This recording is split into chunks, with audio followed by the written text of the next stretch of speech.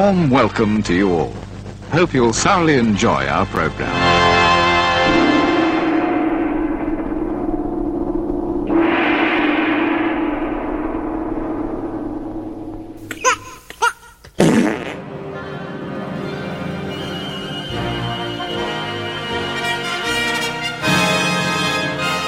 Oh, hello.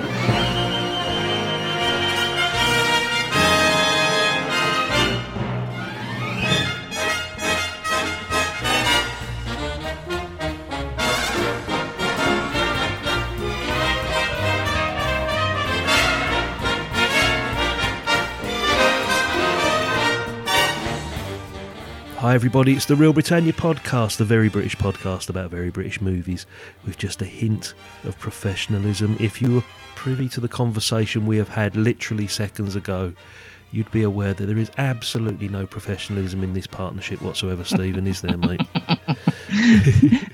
No, least of all me. Well, yeah. We've been doing this 3 years, maybe 4 years, whatever it is, and we still cannot remember what time we arrange to meet every time. It's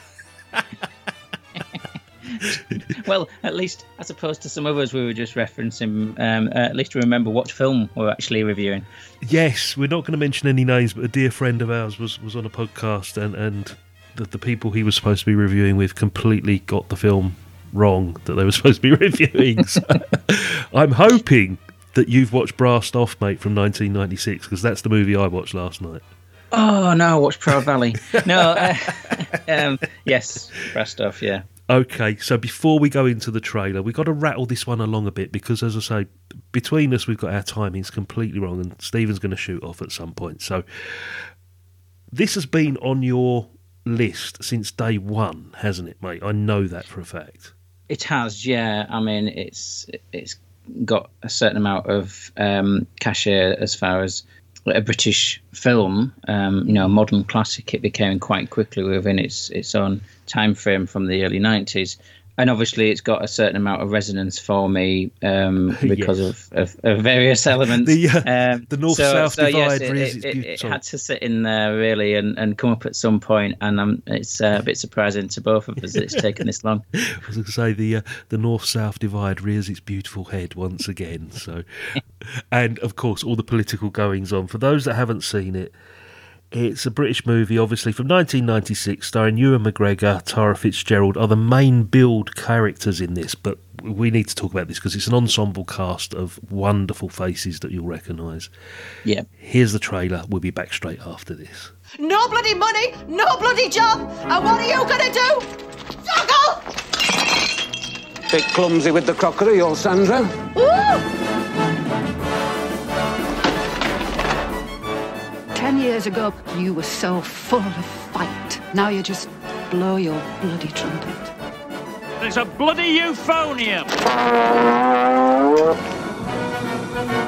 Gloria Mullings. You had her. Down bus station. It were top half only. Do you want to come up for a coffee? I don't drink coffee. I haven't got any.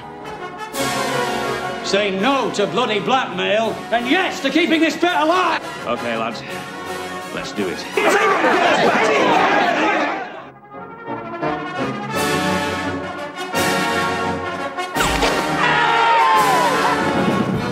Look, ladies, this is traditionally a male-only excursion.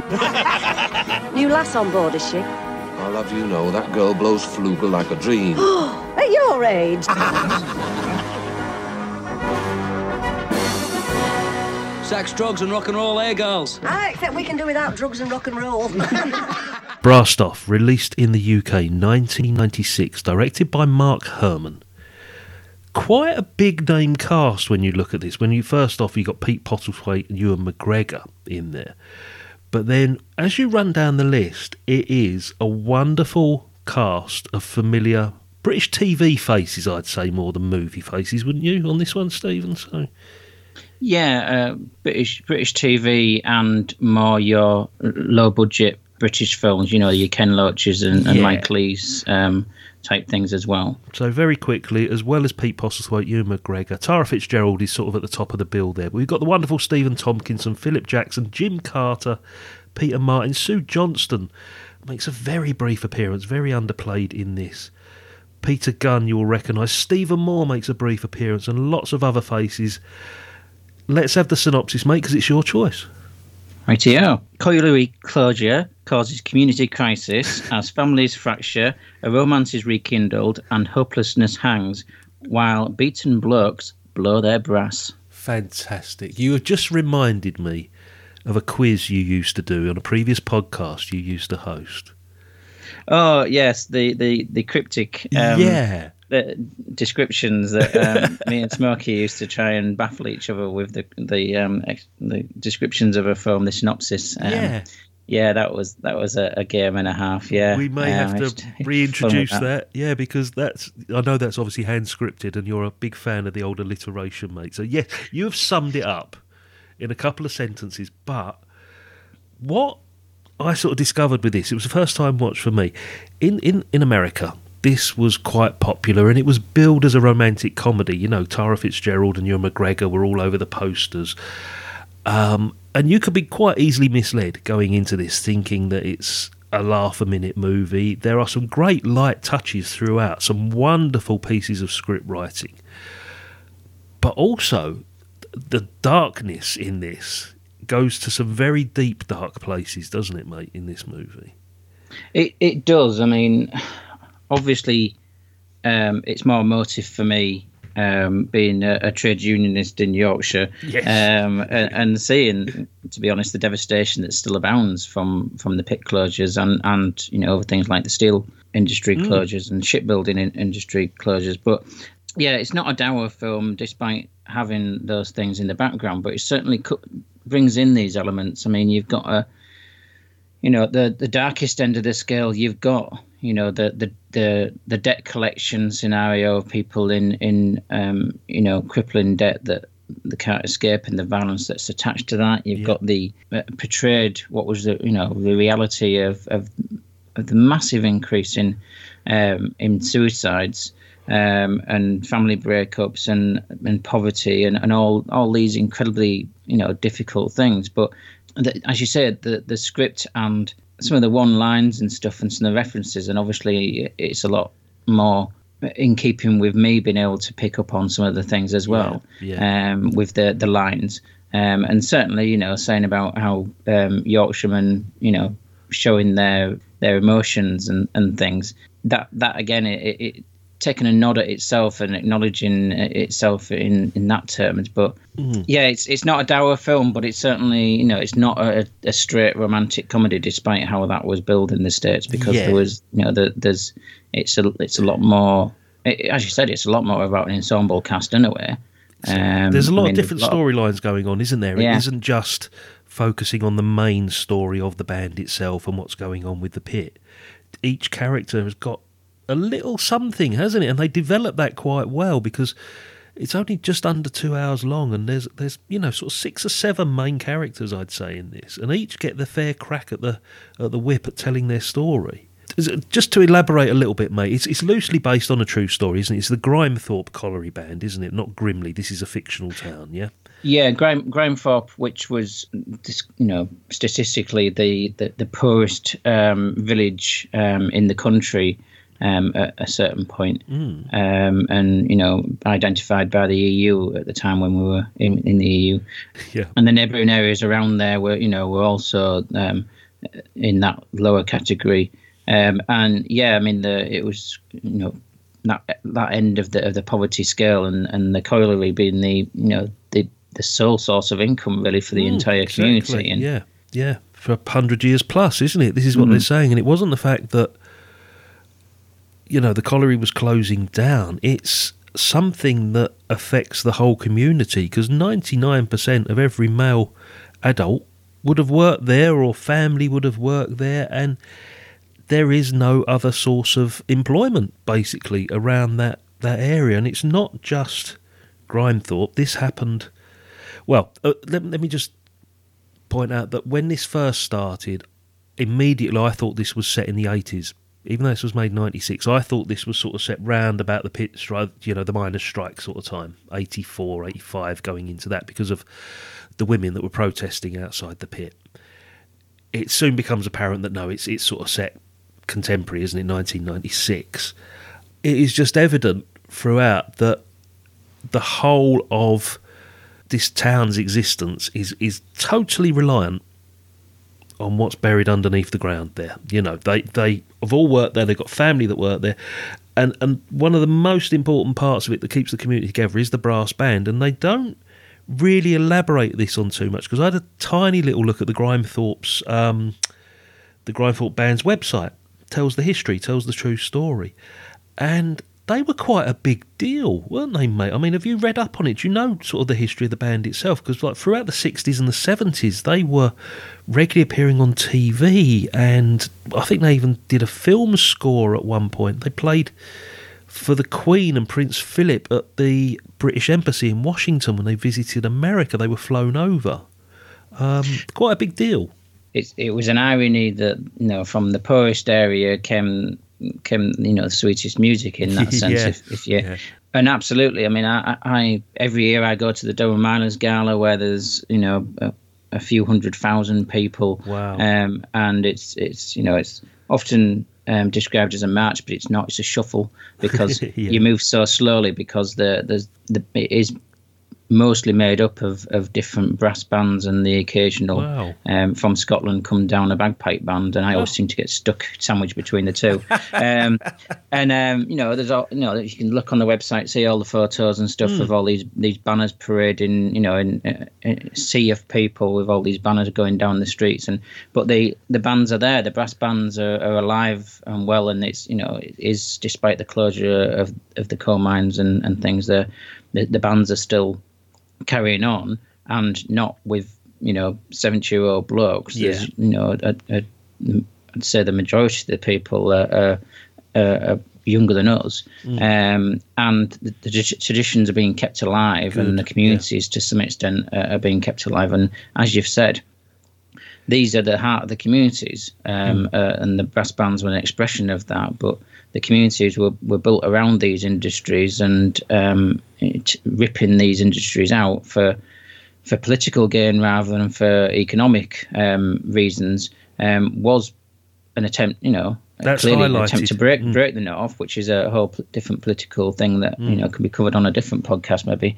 But that's but it certainly shows in this film that the direct human element of that on an individual basis, and as you've said, on an ensemble of people with a few different individuals of different stories of how even the history from the miners' strikes in the 80s, that's the legacy was still there 10 years later, unresolved. Then the fracturing of different families in that sense, and the debt still left over from that. And you're looking at, one person makes their income from basically taking money off people in pool matches, while there's others, having to go to a shop and not being able to pay for the woman paying for the sanitary items, and the kid saying about putting them back, those flying things with wings, as he references it. And there's little things like that in there, that there is comedy in there, and but it's the pathos of it all, and showing it's a story of community beyond what I see in it with regards to the politics. It's about community. It's about people's personal relationships as well as relationships as a group. Yes.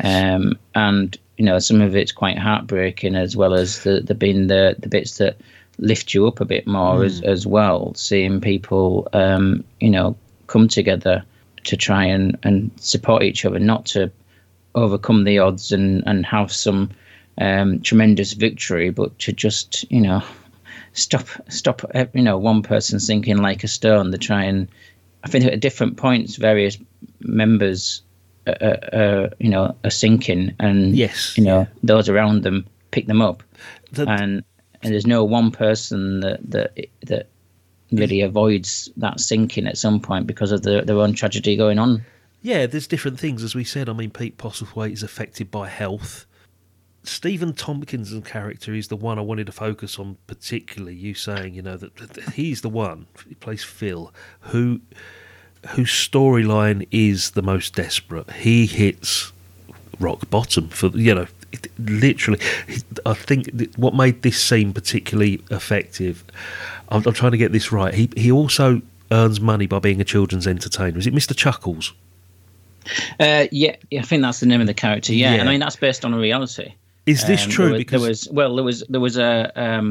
a miner who during the 80s strikes, during the strike, he went entertaining other miners' kids. Yeah. In the groups where there were, there were obviously schooling and also the childcare outside of school would go and entertain kids, probably partly also for themselves as far as their own mental health and feeling like they were, doing more than just sat around. But certainly that was, trying to put back into the community. And yeah, so there was a miner in the 80s, I can't remember his name, who went around doing that. And I don't think it was just in his own community. I think he went to other mine communities as well. So it's based to an extent upon on reality is a lot of this film, but that bit particularly, I'm not sure about the incident in the actual church telling people how the Tories came about, but but the rest of the rest and obviously he is a desperate character. He's got that extra stream where he pulls the clown outfit out the back of a cupboard to try and recover some money. Well, he's the one that highlights exactly what you were saying earlier about the debt and the legacy of the strikes from 10 years earlier, because he says, I'm still paying that off. He's got a very young family, 3 or 4 kids. The wife walks out and leaves him. On top of this, he's worried about Pete Postlethwaite is his father, who's in hospital, and it's a condition that could only have come from the mine, because he said he's just coughing up coal. Is it miner's lung they used to call that or something? Yeah, it is. Yeah, it's he was saying about his friend who they cut him open and it was just black. Yeah, and it took them a week to clean up the mortuary slab. And that's probably true to a certain degree, mate, isn't it? I mean, it did exist, that condition. Probably, exaggeration to a certain point there, but it's amazing how they touch on it. And I'm also quite glad that when Tara Fitzgerald's character appears, I thought, we're going to get this big conflict of, we can't have women in the band, or, you don't belong here, lass, what you doing here, sort of thing. But immediately, what you said about tradition and the youngsters taking over, her father or a grandfather was a prominent member of the band for years and years, wasn't he? And they're very proud of that fact. And everybody welcomes her. So I was so glad they didn't go down the route of there was this anti-feeling against Tara Fitzgerald's character. And she just fits in immediately because she knocks them dead with the concerto of Orange Juice, isn't it? I think he refers to it. yeah.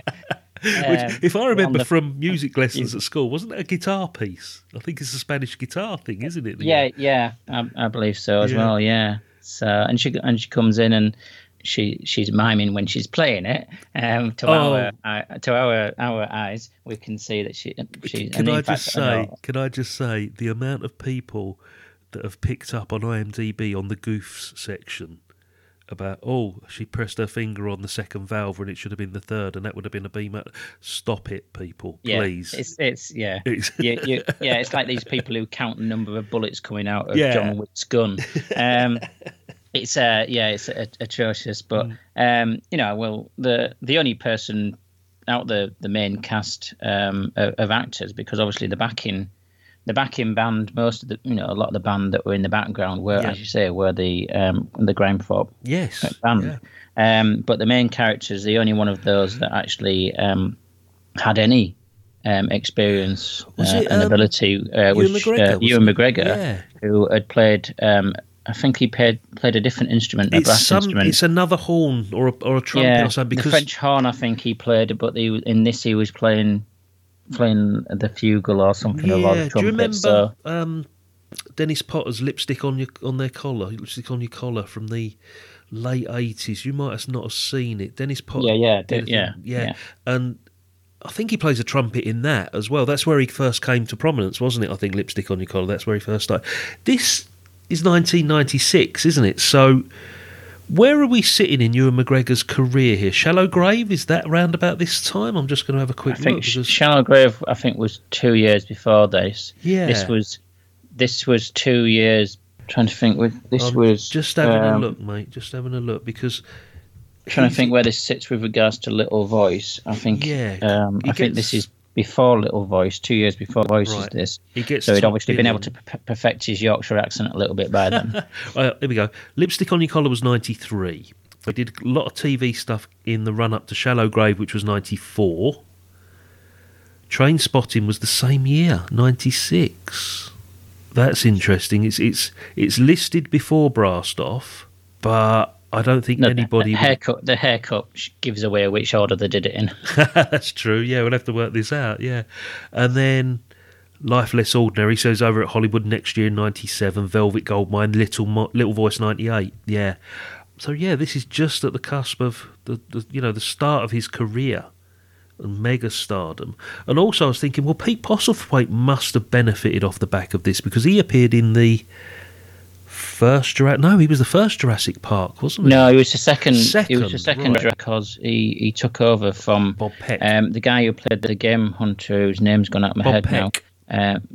Bob Peck. Yeah. He died before the second one. Did Poor Bob Peck. So they had to have somebody else take over, and to the Americans and to people who aren't paying attention, they probably didn't realise it was a different actor. But I think it was a different character, to be honest. A different character, yeah. But it was, I think in the books, I think it was it was the same character, just continuing, but they had to rewrite it for the films because of Bob Peck dying. But his career obviously did take off from this. He did. He went into doing. He did some kind of gangster film over in the States as well. Actually, I think, remember the year before he was in The Usual Suspects. Yeah, the year before. So he sort of came to the attention of the American audiences as well at this point. Because of Sharp. And he was also in Romeo and Juliet, the Baz Luhrmann, in this year as well. Yeah.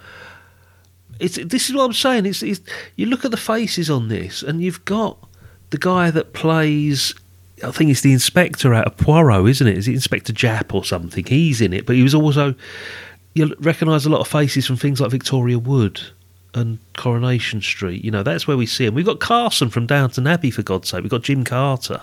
Yeah. And we've got, Adeline from Bread. Yeah. And Sue Johnson from Royal Family and Brookside. And you've got various people who were in, things like Last of the Summer Wine, or they were in Phoenix Nights, or, all these kind of things. Yeah. It's familiar faces abound, like you say, for anybody who's sort of British TV and low-budget film. Okay, well, talking about the cast, because we're going to get bogged down with all of this if we don't let you into the Village Hall of Fame. So get your keys out, mate. Let's take a little look and see who's actually... I wonder if anyone has actually made it. I've got a sneaking suspicion someone might be inducted this week. Let's have a look.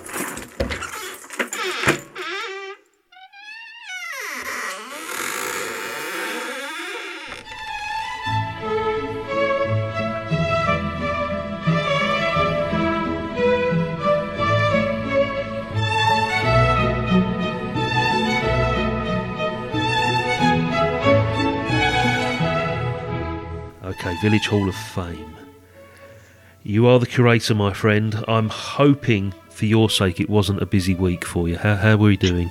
It wasn't. I mean, despite all the band members, it wasn't actually a massive cast. We've got two people making their second appearance, and one of those is Peter Gunn, as you mentioned previously, who was he'd been in 24 Hour Party People before. And then we've got another second appearance from somebody called Ewan McGregor. I think he went on to do a couple of things, didn't he? Yeah, something to do with motorbikes, I think. So what was he in previously? What have we reviewed with Ewan McGregor? Little Voice. Of course, yeah, okay. And then the Little Voice connection actually reaches across to a third appearance for somebody called Adam Fogarty. See, I was going to say Philip Jackson. I thought might have been a third, but okay. Well, Well, he's also a connection because Adam Fogarty was in Little Voice and in Legend. Right. You know, where they have Tom Hardy and somebody who looks exactly like Tom Hardy. And his evil twin brother, yes. Yeah, yes. It's not the same person, but it's just... yeah. And then Philip Jackson as well is obviously Little Voice previously, and High Hopes, which we watched previously. Yes. So and so there's a triangle of people there with regards to Little Voice reappearances and the connection to this. And thirdly, there's also another entry into the Hall of Fame. Somebody called Kenneth Coley. Or Collie. I recognised the name when I saw it on the cast list, and I couldn't think what I'd seen him in. Or I mean, if you see his face, you recognise his face from things. Yeah. He was in How I Won the War, right? But he was also in The Life of Brian.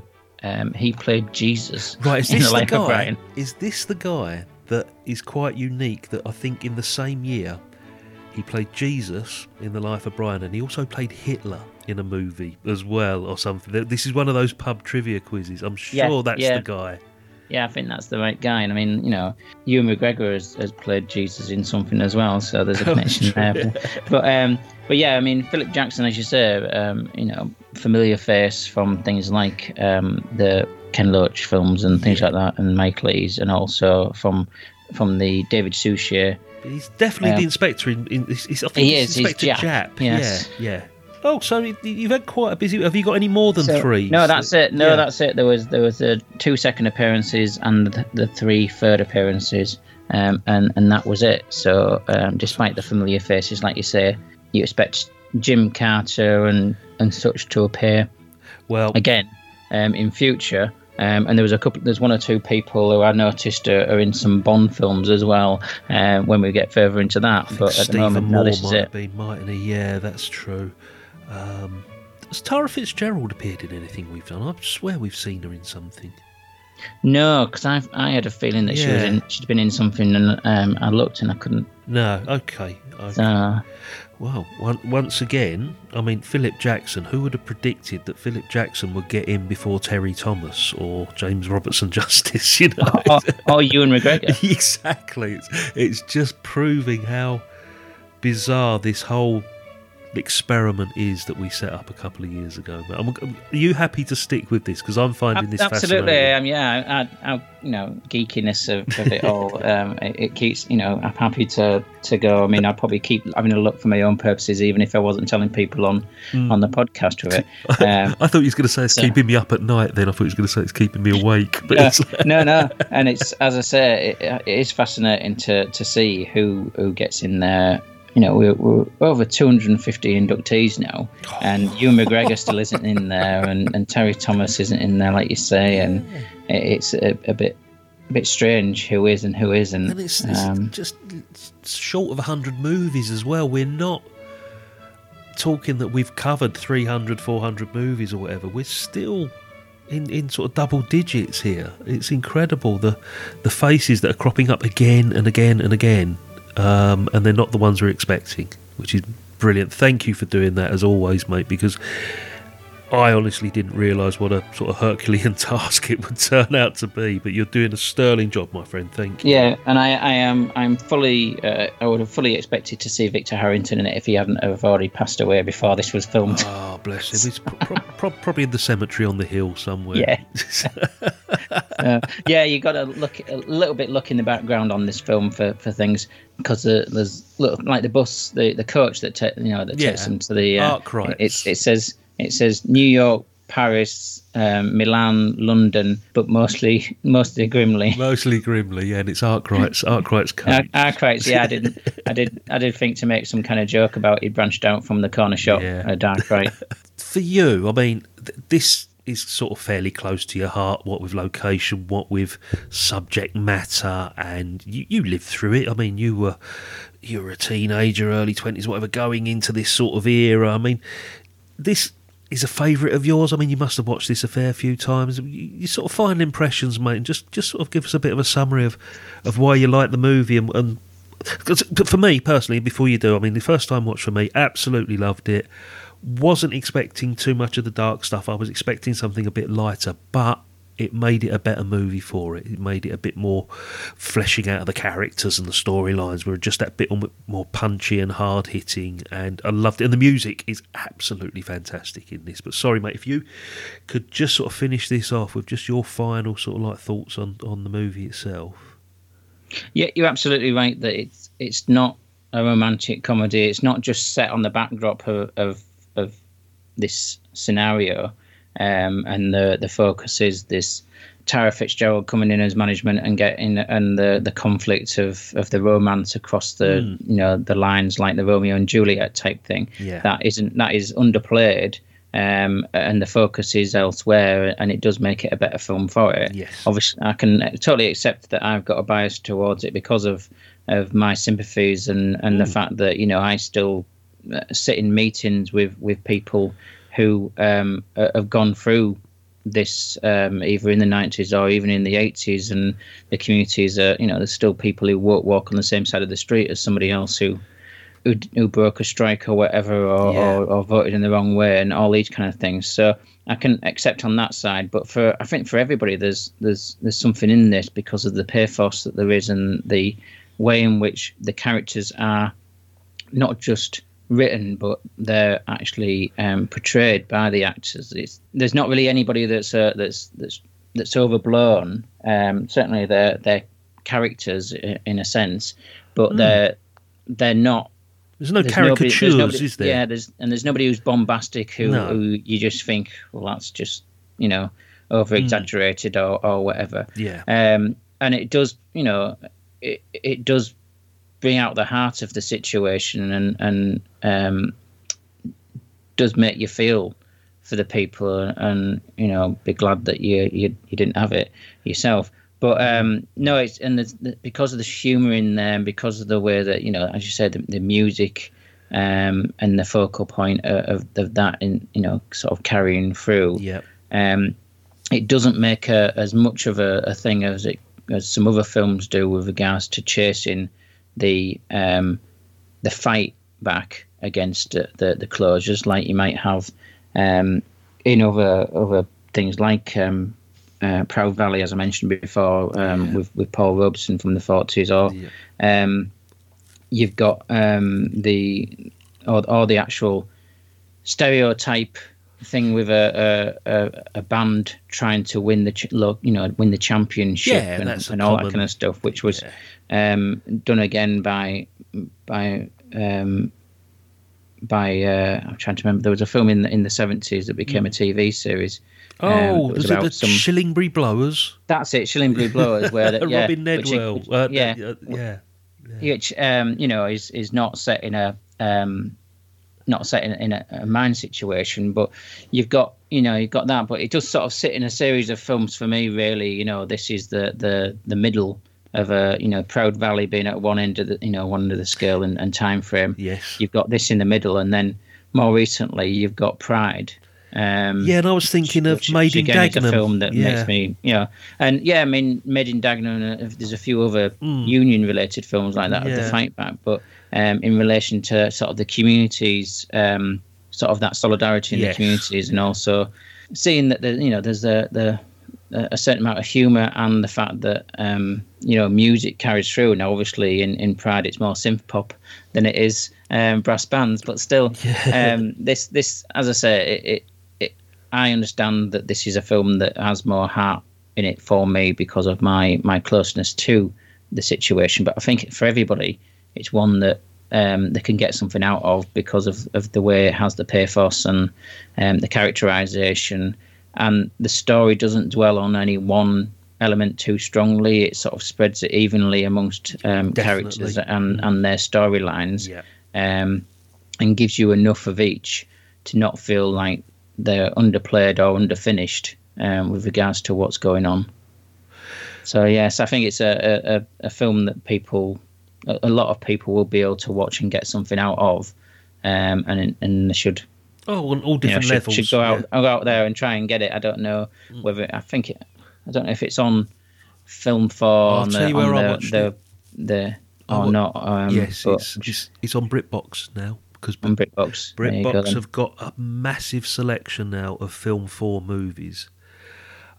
which I don't think you subscribe to, do you? You're not a subscriber to. Not at the moment, no. I'm you keep dropping in saying, "Oh, they've got this on BritBox, this on BritBox," and I keep thinking, "Oh, I'm edging towards." Initially, I thought no, and then now I'm thinking, do you know what? Yeah. I'm not a great TV watcher for yonks. I used to just watch movie, and I'm going back and sort of dipping into some of the old classic comedies and dramas and stuff that I missed, when it was on first time round, and when they've started throwing in all these Film 4 productions as well, I'm thinking, do you know what?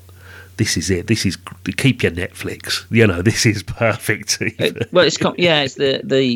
It's this sort of trove and treasure of British film, but also the older TV series that you haven't seen in years, that still stand the test of time for their humour, but have been, lost to some extent. So it's tempting me. I might, I think I'm on the cusp of delving into it. I think you get a week free as a trial. Yeah, I think they give you a trial week for nothing, mate. So it might be worth just having a little look.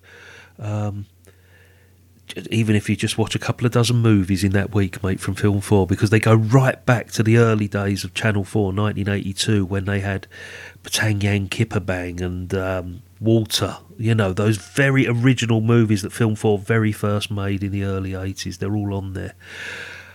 Listen, mate, what we're going to do, because we are running a little bit short of time, we're going to play a bit of music, I think, from the film, to see us through to what we're going to be watching next time.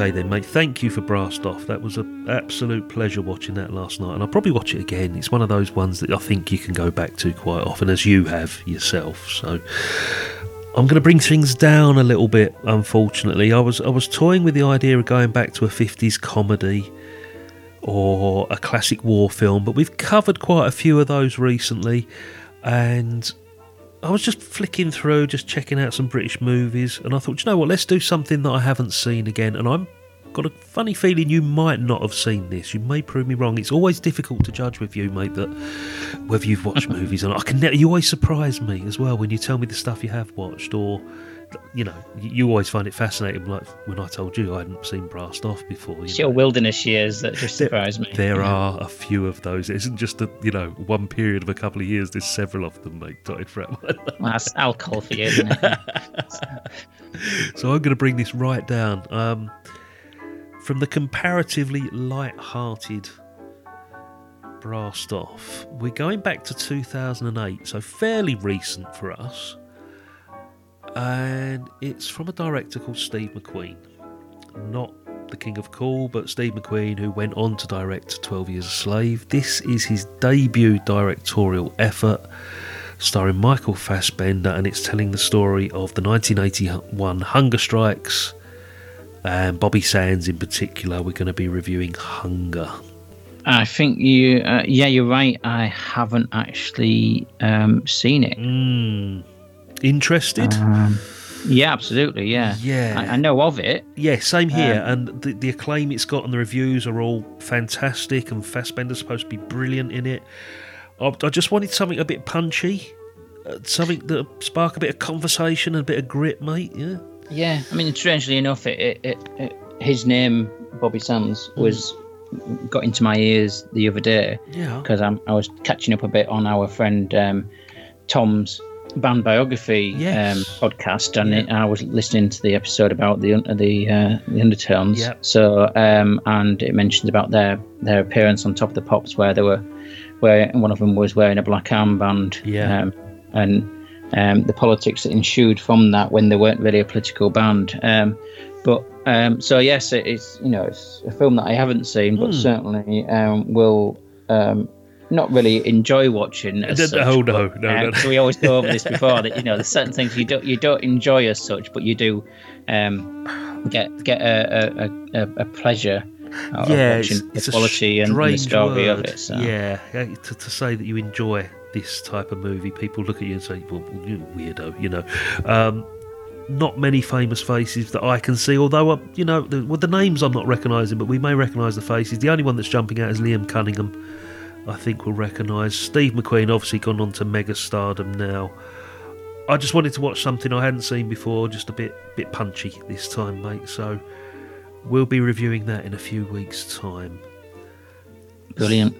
So that's it. It's Real Britannia for another week. Stephen, thank you so much for being there again today, mate. It's okay. I'm my pleasure, and happy that we managed to make it here at the same time. Again, the professionalism. Just don't believe the tagline, ladies and gentlemen. It's not true. There's not even a hint now. Not even a hint. Not the merest hint. This has been Real Britannia. I've been Scott. He's been Stephen. Thanks for listening, guys. See you soon. Bye-bye. Take care.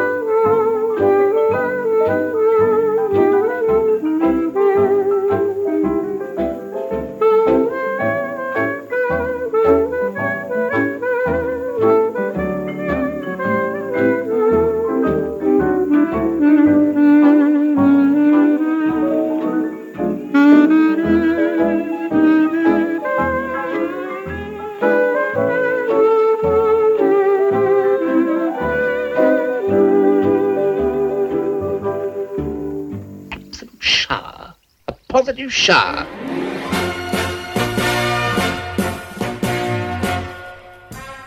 Bon voyage.